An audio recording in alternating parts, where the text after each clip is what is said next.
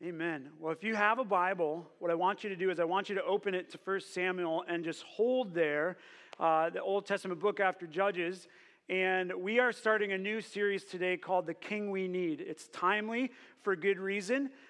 This is Israel's going to be first earthly king that they have asked for, and God is going to give them.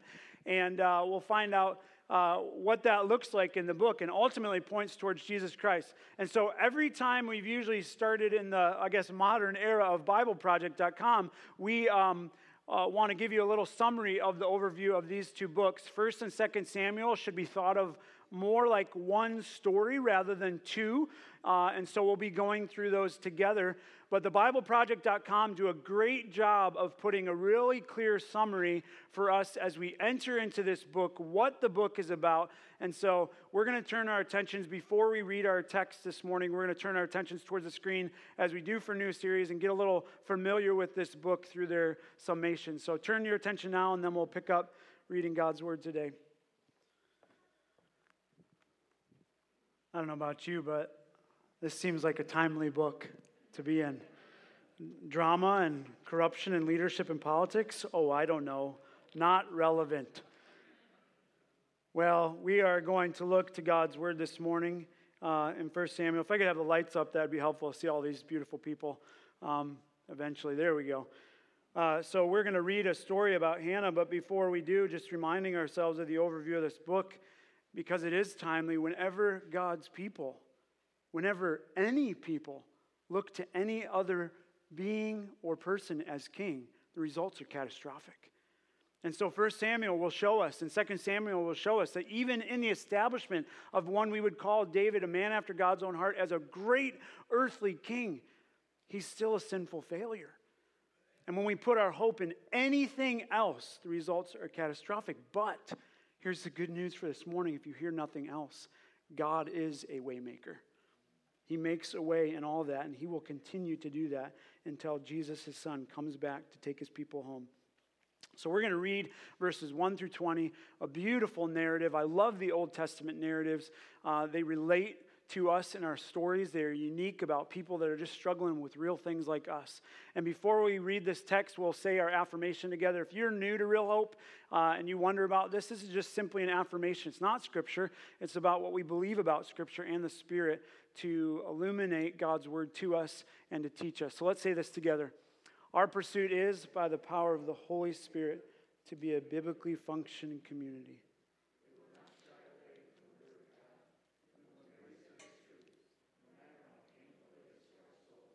Or how countercultural it is to our souls. We will follow the King into eternity. Amen. I'm going to read 1 Samuel 1 through 20. This is where we're introduced to Hannah, who will give birth to Samuel. This is what the word of the Lord says. There was a certain man of Ramathaim Zophim of the hill country of Ephraim, whose name was Elkanah, the son of Jeroham, son of Elihu, son of Tohu, son of Zuph, an Ephrathite. He had two wives. The name of the one was Hannah, and the name of the other Peninnah. And Peninnah had children, but Hannah had no children. Now this man used to go up year by year from his city to worship and to sacrifice to the Lord of hosts at Shiloh, where the two sons of Eli, Hophni and Phinehas, were priests of the Lord. On the day when Elkanah sacrificed, he would give portions to Peninnah and his wife and to all her sons and daughters. But to Hannah he gave a double portion because he loved her, though the Lord had closed her womb. And her rival used to provoke her grievously to irritate her because the Lord had closed her womb. So it went on year by year. As often as she went up to the house of the Lord, she used to provoke her. Therefore Hannah wept and would not eat. And Elkanah, her husband, said to her, Hannah, why do you weep? And why do you not eat? And why is your heart sad?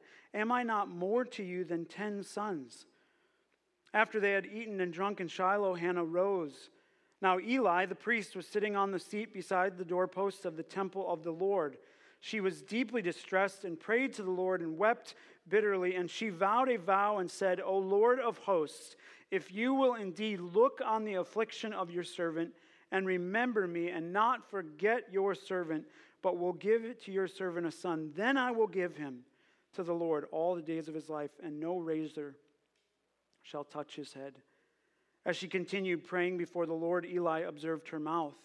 Hannah was speaking in her heart, only her lips moved, and her voice was not heard. Therefore Eli took her to be a drunken woman, and Eli said to her, "How long will you go on being drunk? Put your wine away from you." But Hannah answered, "No, my Lord, I am a woman troubled in spirit. I have drunk neither wine nor strong drink, but I have been pouring out my soul before the Lord.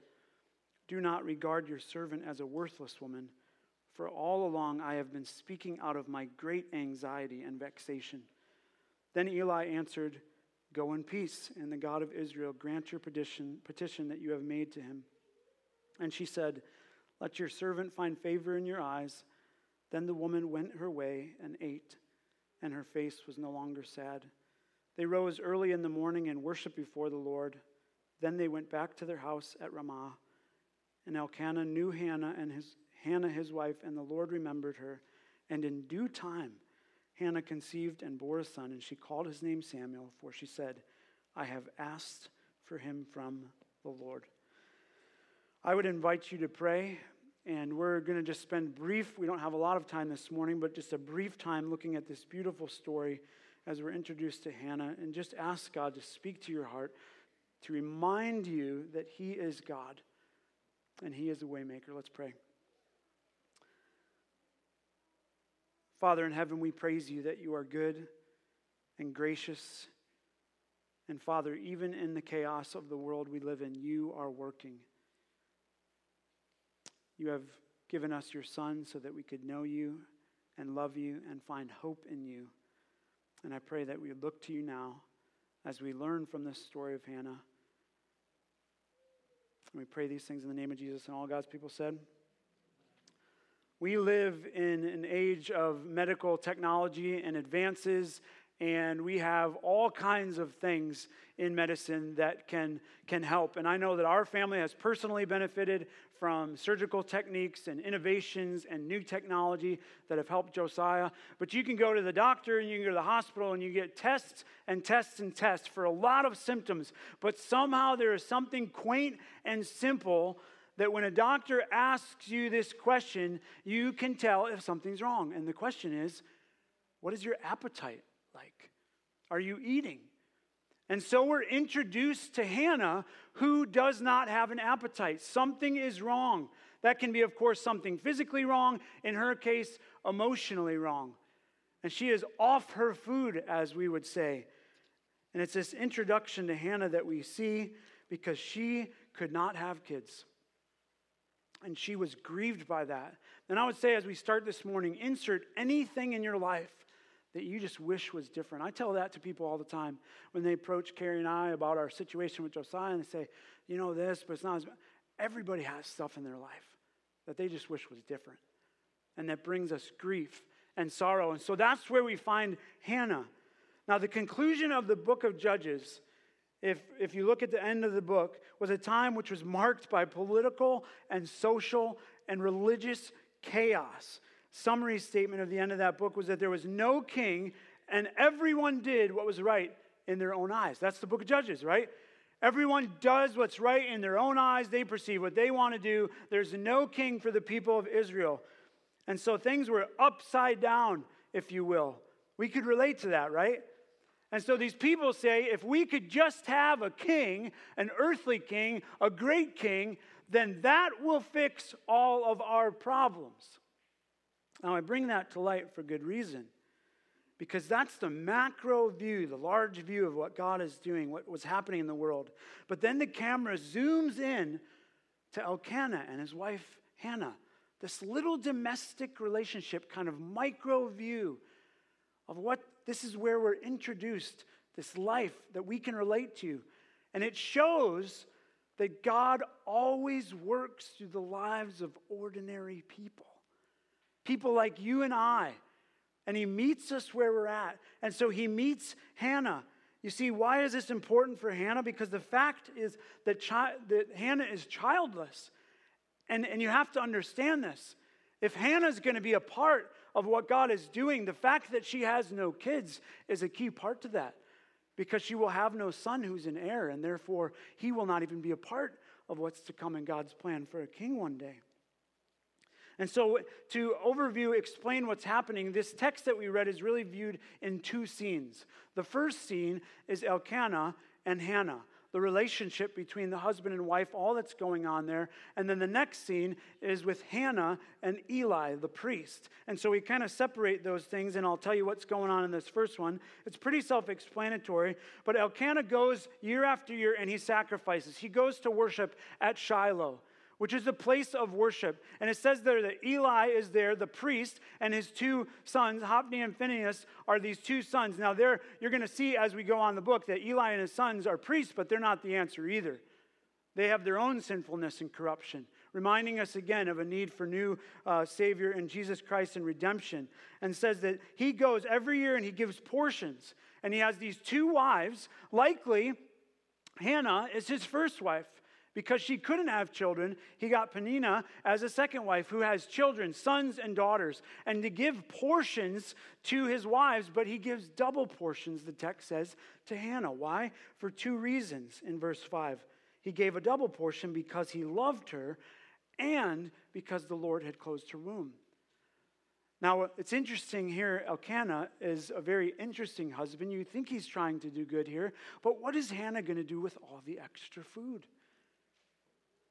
As we relate to in our own lives, it's just a reminder of the wound, isn't it? It's like brought up all this time, year after year, another reminder of the grief. Given double portions because he loved her, but because he was trying to make up for it. And it picks up in verse 6, and her rival, Peninnah, used to provoke her grievously to irritate her because the Lord had closed her womb. And verse 7, so it went on year by year. Can you imagine the grief bringing this up year after year? And it says that Peninnah provoked her. The word in the Old Testament here is used only in the Old Testament in this context for thunder.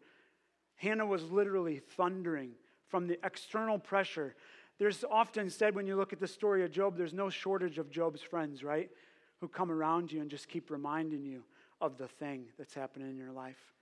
Whether it's anxiety, whether it's, you might relate to this story, whether you've never been able to have kids before, whether it's a sickness, whether it's a medical thing or an appearance thing, or it's a part of your personality you just wish was different. Maybe it's the loss of a loved one, and this thing keeps getting brought before you. Why, God, is this happening to me? We looked at that several weeks ago, right? And you'll learn again with the story of Hannah. It's often not about the why, God, is this happening to me? It's not often about the thing, and it's not often about the me. And it says that Hannah is brought up in this, and so Elkanah, in his wisdom, it says that even though Hannah wept and would not eat, in verse 8, her husband said to her, husbands, pay attention to this, Hannah, why do you weep? And why do you not eat? And why is your heart sad? Am I not more to you than 10 sons?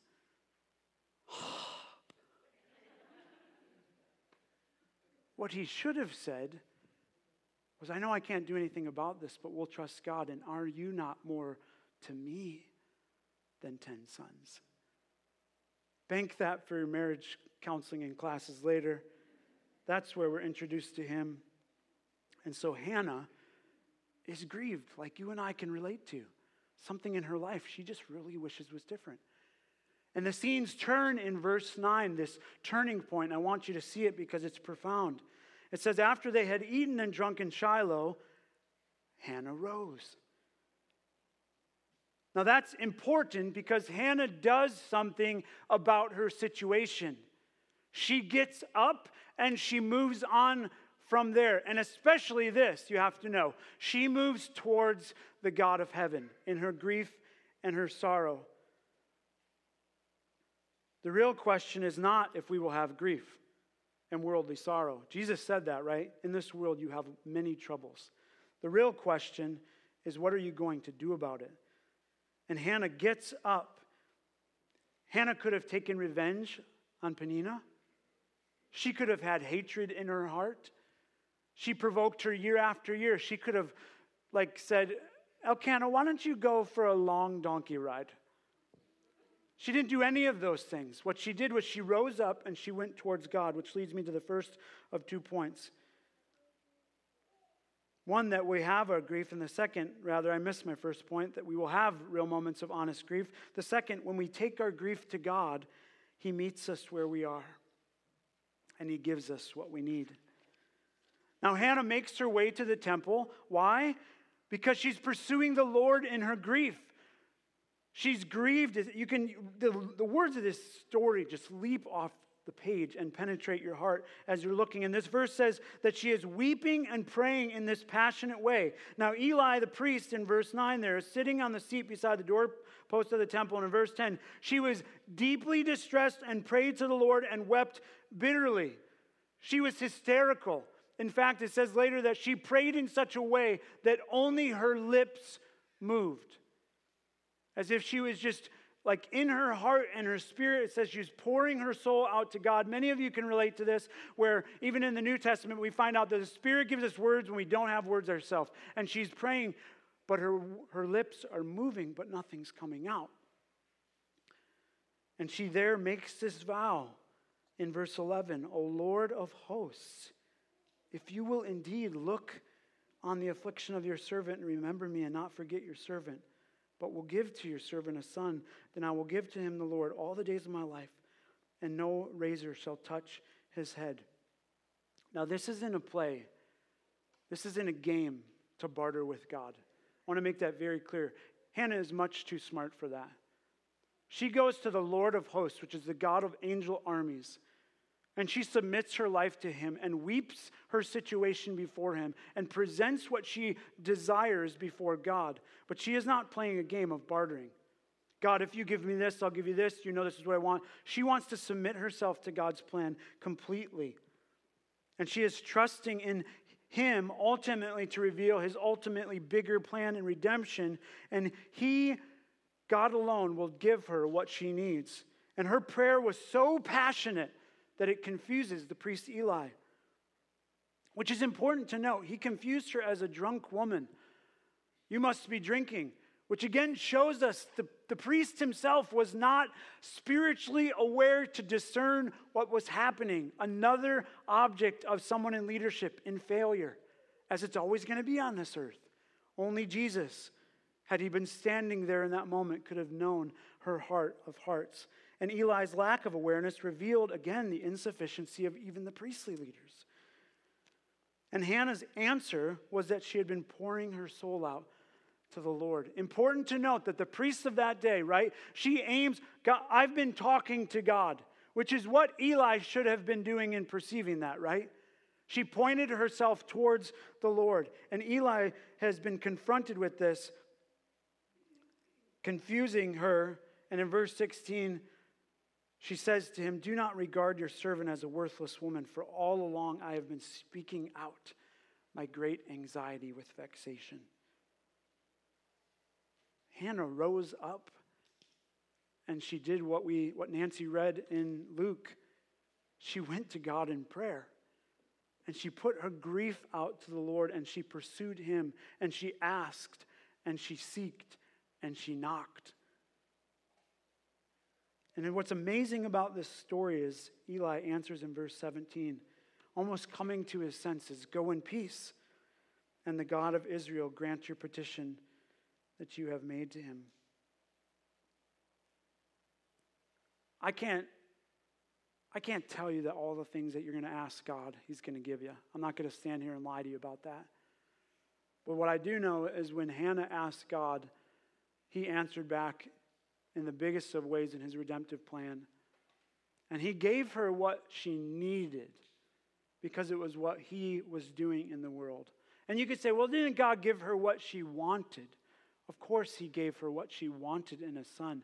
But what he gave her was what she needed, was to submit her life to the sovereign king and ultimately to his plan. That's what that's about. It's not the son that was given. She ultimately returns him to the Lord. So she gives back the very gift that God gave. but symbolically submitting, God, whatever your plan is, you know best for me. You know best for our people. An ordinary person that God chose to use in the redemptive line of bringing Christ to the front and forefront as the ultimate king. And Eli's answer then turns her heart. And she says in verse 18, let your servant find favor in your eyes. Then the woman went her way. And what did she do? She ate. And her face was no longer sad. When you and I bring our grief, our sorrow, our wonder, our disappointment, our anxiety, our vexation, our concern, our worry, our instability, our confusion with what's coming down the pipe to the Lord, what does he do? He returns to us peace that passes beyond all understanding. He returns to us food. And she rises up and she approaches God with her grief. It's not taken away at this point. She goes towards God and he returns to her peace. And then it says that she went her way. Her face was no longer sad and her food came back to her. You and I both know that life is a process of ups and downs. I said that to several people this morning. They said, how are you doing? I said, it's just faith is what is constant in our life. We will have trials that ebb and flow. We will have moments of grief and deep bitterness where we cannot even eat. And then moments when if we, go to the Lord in faith and bring ourselves to him and bow before his throne. I sat and I worshiped this morning as God is a way maker, and I was just moved to tears of this world and all its complexities. But when we come back to God again, now we can rise up and go and do our work in the world that he's called us to. And we can do it with joy, and we can eat until the next time where we need to bow humbly before God and get on our knees and our face again and cry our tears and then have him pick up our head. The last two verses, which we'll cover more in the next several weeks, I think I'm done here. 19 and 20, we know the end of the story, right? It says they rose early in the morning and they worshiped before the Lord. Do you see that? Somehow the scene changes here. And Hannah goes back, and whether they all go together, I don't know all of the story, but it says they go and they rise up early in the morning and they worship again, right? You and I cannot miss this. We are a people that does this so often before God. When God delivers in our weakest needs, what do? We turn back to ourselves, don't we? And it says here that Hannah recognizes, again, I said she's too smart for this stuff. She goes back to the Lord again and she worships. She just doesn't go on with her life like you and I often do in our sinfulness and pridefulness. When God shows up and he really shows up and he brings peace to our hearts, then we're just on to the next thing. No, it says they rose up early and they went and they worshiped again. And then they went back to their house of Ramah. Elkanah knew Hannah, his wife. And the Lord, look at this. The Lord remembered her. There's some time that's passed here before her vow actually comes into fruition that she's made with the Lord, that she's made to Eli, and the Lord delivers on that, and he remembered her. Friends, I'm here today to tell you that if you are wondering where God is the God who remembers. He knows where you're at. He knows what you're suffering through and struggling through, and he will remember you in his good time. And it says he remembered, and in due time, in verse 20, Hannah conceived and bore a son, and she called his name Samuel, for she said, and it fits so well with the Luke text, doesn't it? I have asked for him from the Lord. This is a story of how you see faithful people who are trusting God in real hardship. There is real grief, but there is a real God. And ultimately, what we learn from this is he meets us right where we are at in that grief, and he gives us not what we want, but what we need. For Hannah, she submitted to that, and God chose to use his plan, a plan that he had developed all along. And that's another reminder. This isn't something like God has forgotten about you, and he's reacting to the new normal in your life or the new normal in our world. This is a plan that God had before the beginning of time, ultimately to work through Samuel, to bring about a king in Saul, to usher in David's kingdom, ultimately pointing towards the one. And that's what I want you to see in this series. I want all of us in our world right now, in this upside down, chaotic, disorder of the world, for our church, our body of Christ to look at this, to point down the road and say, that's the king we need. This isn't going to do it from this party. It's not going to do it from this party. It's not going to do it from any. That's the king we need. And you have opportunity now in a very politically unsettled world to have conversations. That's a thing we ought to do with people. Conversations. That's weird in our world, right? To actually talk to people. Not to debate politics with them, but to say, it doesn't matter what the policy is. That's the king we need. That's the one I want to tell you about. You have trouble and sorrow? That's the one who will bring healing. That's the one who remembered, and he has remembered all along in our mess. Jesus Christ was God's plan for the world. And when he came to earth, that's what he did, right? He met people where they were at. And what did he do? He came to them in their sin and sinfulness. He came to us in our brokenness. And he said, he said, don't stay in that. I've come to redeem that and to come and remove them from brokenness and to come and pay for that on the cross and declare victory over our sin and shame and sorrow for eternity. And that's what you and I get to walk out these doors with the message of the gospel and say, that's the king we need. He's not going to take away all your problems. He's going to use them for his glory. He's going to turn all of that sorrow and stuff one day on its head, and he's going to make all things new. And then Revelation becomes exciting, right? No more tears. All wiped away from our eyes. Can you even imagine a world like that right now? Where there's no worry and wonder. All of it's just been removed completely.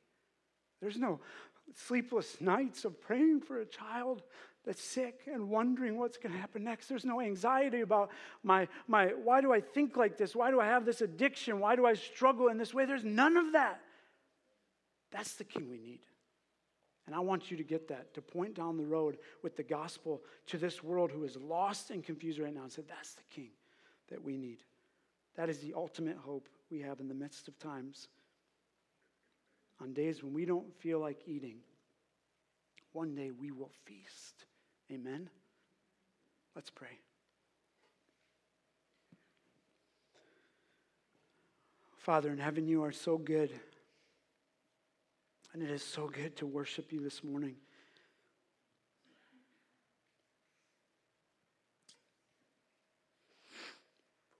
Father, even in earthly tears and sorrow, for all the chaos in the world, and I know we relate to that. We're emotional people that just have unsettledness right now. And God, you are so beyond that. You are so much greater than that. And Father, you give us ultimately the hope we need. And Father, I don't know a person in the room, unless their heart is not beating, who couldn't relate to a story like Hannah.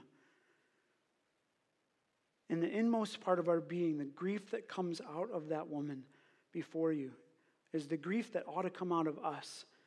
But Father, it's not the grief, it's what we do with it. And I pray that each one sitting here would bring it to you. And God, that you would hear it and know it because of your grace and mercy, and you return to us peace and mission to go and point towards the one who can grant great healing and bring about life and salvation, and his name is Jesus. And if there is one here today who has never trusted Christ by faith, that they would turn to you now in the faith like Hannah displayed, surrendering their heart and seeking Jesus Christ as the only Lord and Savior for forgiveness of sin, for pridefulness and arrogance, rebelling against you, a holy God, and recognizing that Jesus paid for that on the cross. He took that. He shed his blood, and his body was broken, and then he rose victoriously. So we can look forward, God, with great delight that one day soon, Jesus will come again. Father, help us in our weakness. to know that one day there will be a king that rules this earth, a new earth, that rules your people fully and perfectly. We don't even hardly know what it is to have a leader that could do all things well, and that is his name, Jesus. Father, we come to you because of your faithfulness. I'm just amazed by the work that you continue to do in the lives and hearts of people here. And so, Father, I pray that we would just return to you worship this morning with glad hearts. You have been faithful to us before, and you will be faithful again. And to the one, if they uttered a prayer of salvation today, that they would know that if they have confessed their sins, you are faithful to forgive. And Father, one day you will bring them home. May we glorify in your name, and we pray these things in the name of Jesus. And all God's people said,